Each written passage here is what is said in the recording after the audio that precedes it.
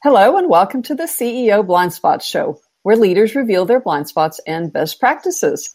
I'm your host, Birgit Kantz, and today's guest is Kelly Matthews, who's the president and founder of two companies. One of those is called KSM, which has actually been recognized as a winner for 8 consecutive years of Houston 101 Best and Brightest Companies to Work For. So welcome to the show, Kelly. Well, thank you, Birgit. I really appreciate the opportunity to talk with you today. Yeah, and I appreciate knowing a leader like you. I don't know how you figure it out to do it 8 consecutive years in a row, because most companies can figure out 1 year, 2 years, but 8 consecutive years. What do you attribute that to? I worked in public accounting for just over 9 years, and it was a place that I loved. It was challenging, it was invigorating, but there was a handful of things that I didn't enjoy. And so when I started my own company, I thought, I want to bring passion and the excitement and the intensity to my firm, but I want to change those handful of things that I didn't enjoy so that my team didn't have to experience that. And so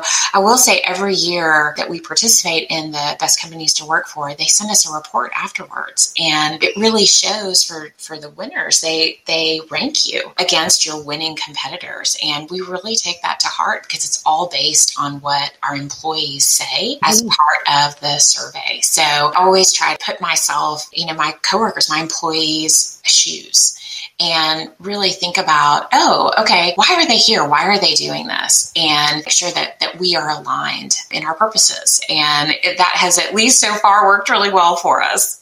Yeah, well, I checked out your company website and your values, and one of the things I saw on there is that you have flexible work style. Is that one of the reasons that you think you've done well? I think it's interesting. We actually do not have a start and end time, nor any holidays, which you might be like, whoa, that sounds like a terrible place to work. But from the very first day, I thought, I celebrate a certain set of holidays and someone else may celebrate a different set. And so we literally say, hey, the building is closed because they're following a set of holidays. But if you want to work on that day, we will let you. And you want to take off a month and go to India, we'll work with you on that too. So I really feel like it's been interesting because for the most part, it is a very attractive feature, but there are a handful of candidates that have come through and they say, well, I work 7 to 5. And I thought, and I expect everyone who works with me to work 7 to 5. And I thought, wow, this is not a good fit for you, but it is a really fabulous place to work if you have that level of flexibility.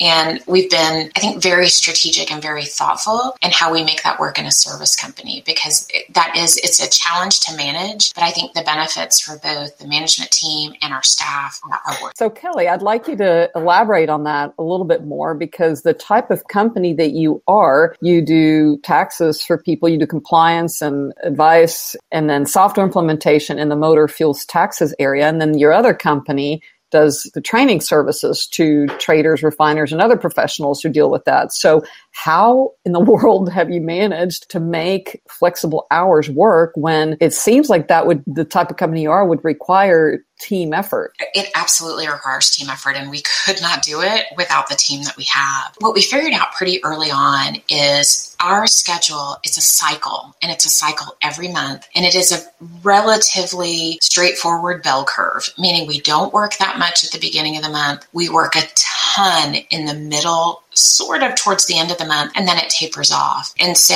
the deployment model that we came up with was we need to have a bucket of hours for the month.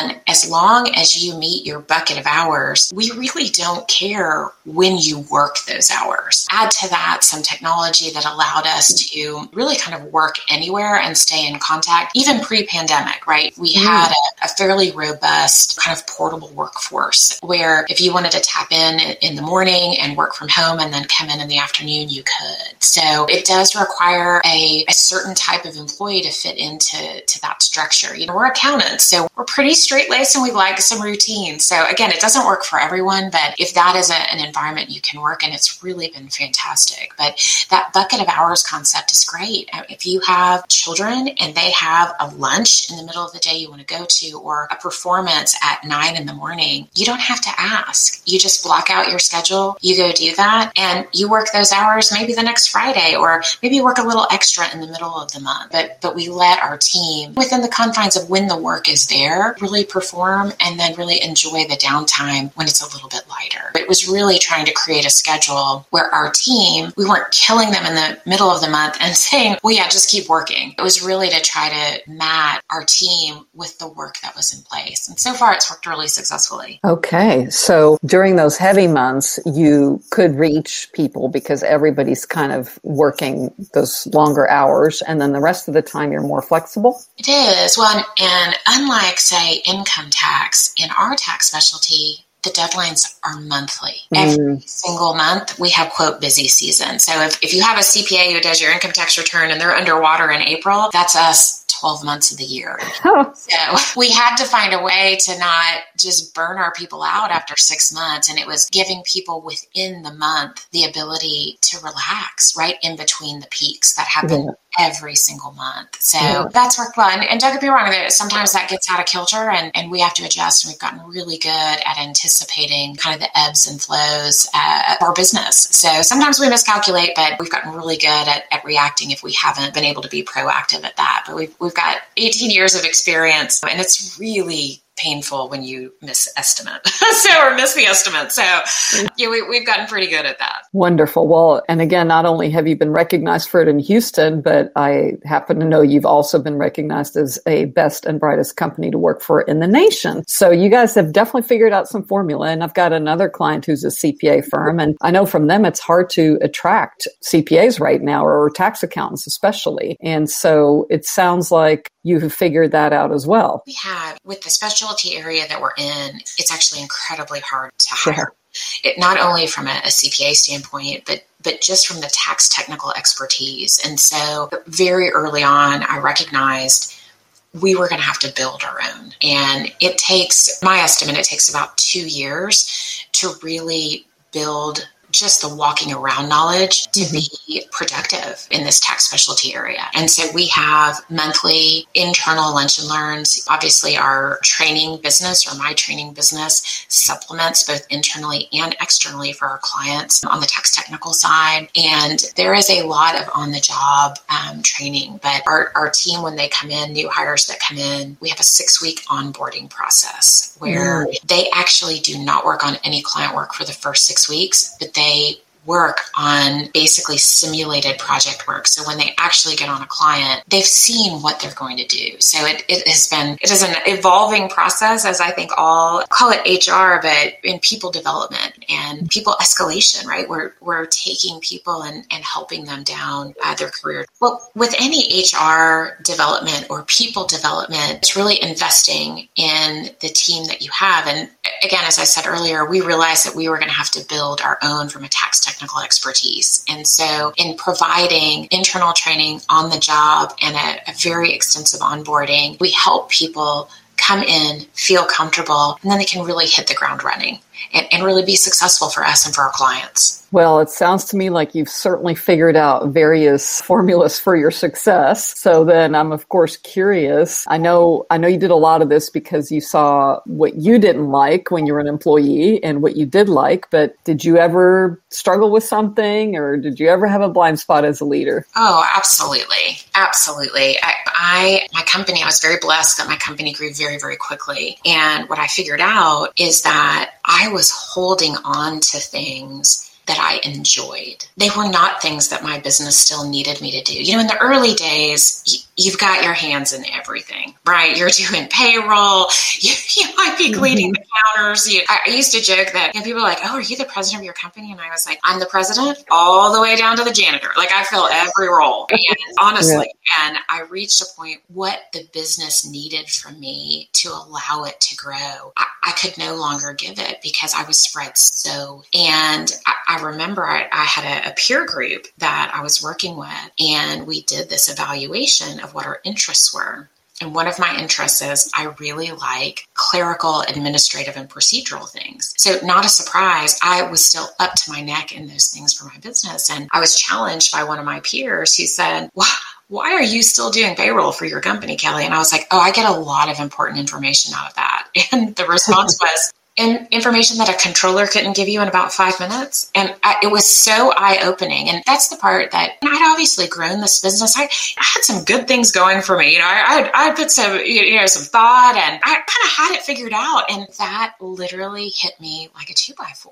Where I was like, And it was this great recognition that I was holding on to things because I liked them and I enjoyed doing them. And that's actually okay, but I wasn't willing to give those up yet. And when I started to realize, wow, my attention to these things that I'm enjoying in my business are taking me away from the focus that I need to have to let it grow. And so I made some really significant changes in really how my back office and support systems worked, and had to give up some control on that, which is hard as a founder, but it was honestly life-changing. Our business took off after that when I could really focus back on client work and client engagement. I was no longer resetting ADP passwords, which I'm not joking. That was actually one of my jobs. So it's amazing what you can do when you free up your time. So that was it sounds so simple, but you get so ingrained in the day to day. And I think for me, that was I enjoyed it. I liked it, but I had to give that to someone else and then go find another desire as the company continued to grow.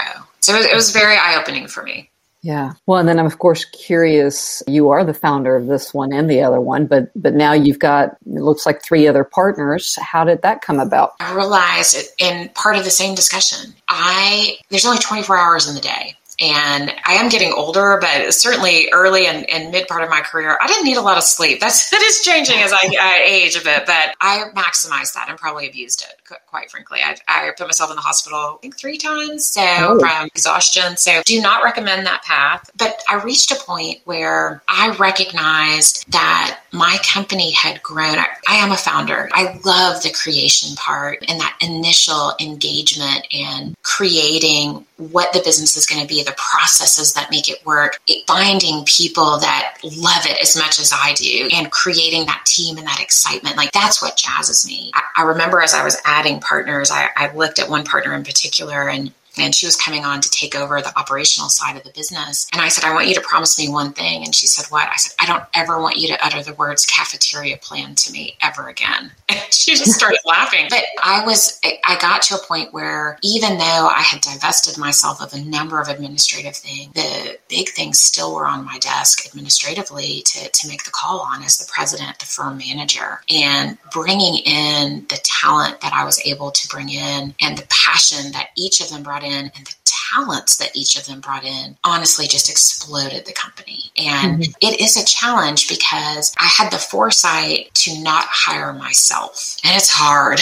You really want to hire yourself, but the challenge is not to do that. And I was very blessed to find 3 people very different from me. In fact, we've done some personality assessments, and if you look at any matrix or any personality assessment, we are literally at 4 ends of the grid. So we kind of cover it all, but we come together with 4 very different perspectives and end up at the end of the day, especially on the big things, with a better decision collectively. That plus 4 times the passion, it's incredible. It's an incredible mix. So I have been so pleased with that transformation. And it is a transformation. And for a founder, there is some challenge there in letting go of the controls. You have to be ready for it. But it's not something you can say, well, I want somebody passionate. I'm going to hire a partner, or I'm going to add a partner. You have to be ready for having the discussion and being willing for it not to go your way. Sounds like you were given some signs by your hospital visits to finally start to let go. And unfortunately, I think a lot of leaders are getting to that place these days. So as we start to wrap up the show, I happen to know through a mutual acquaintance that you have now figured out how to reduce your schedule and take care of your health. So for new leaders or leaders trying to take their company to the next level, what other tip or 2 do you have? Sure.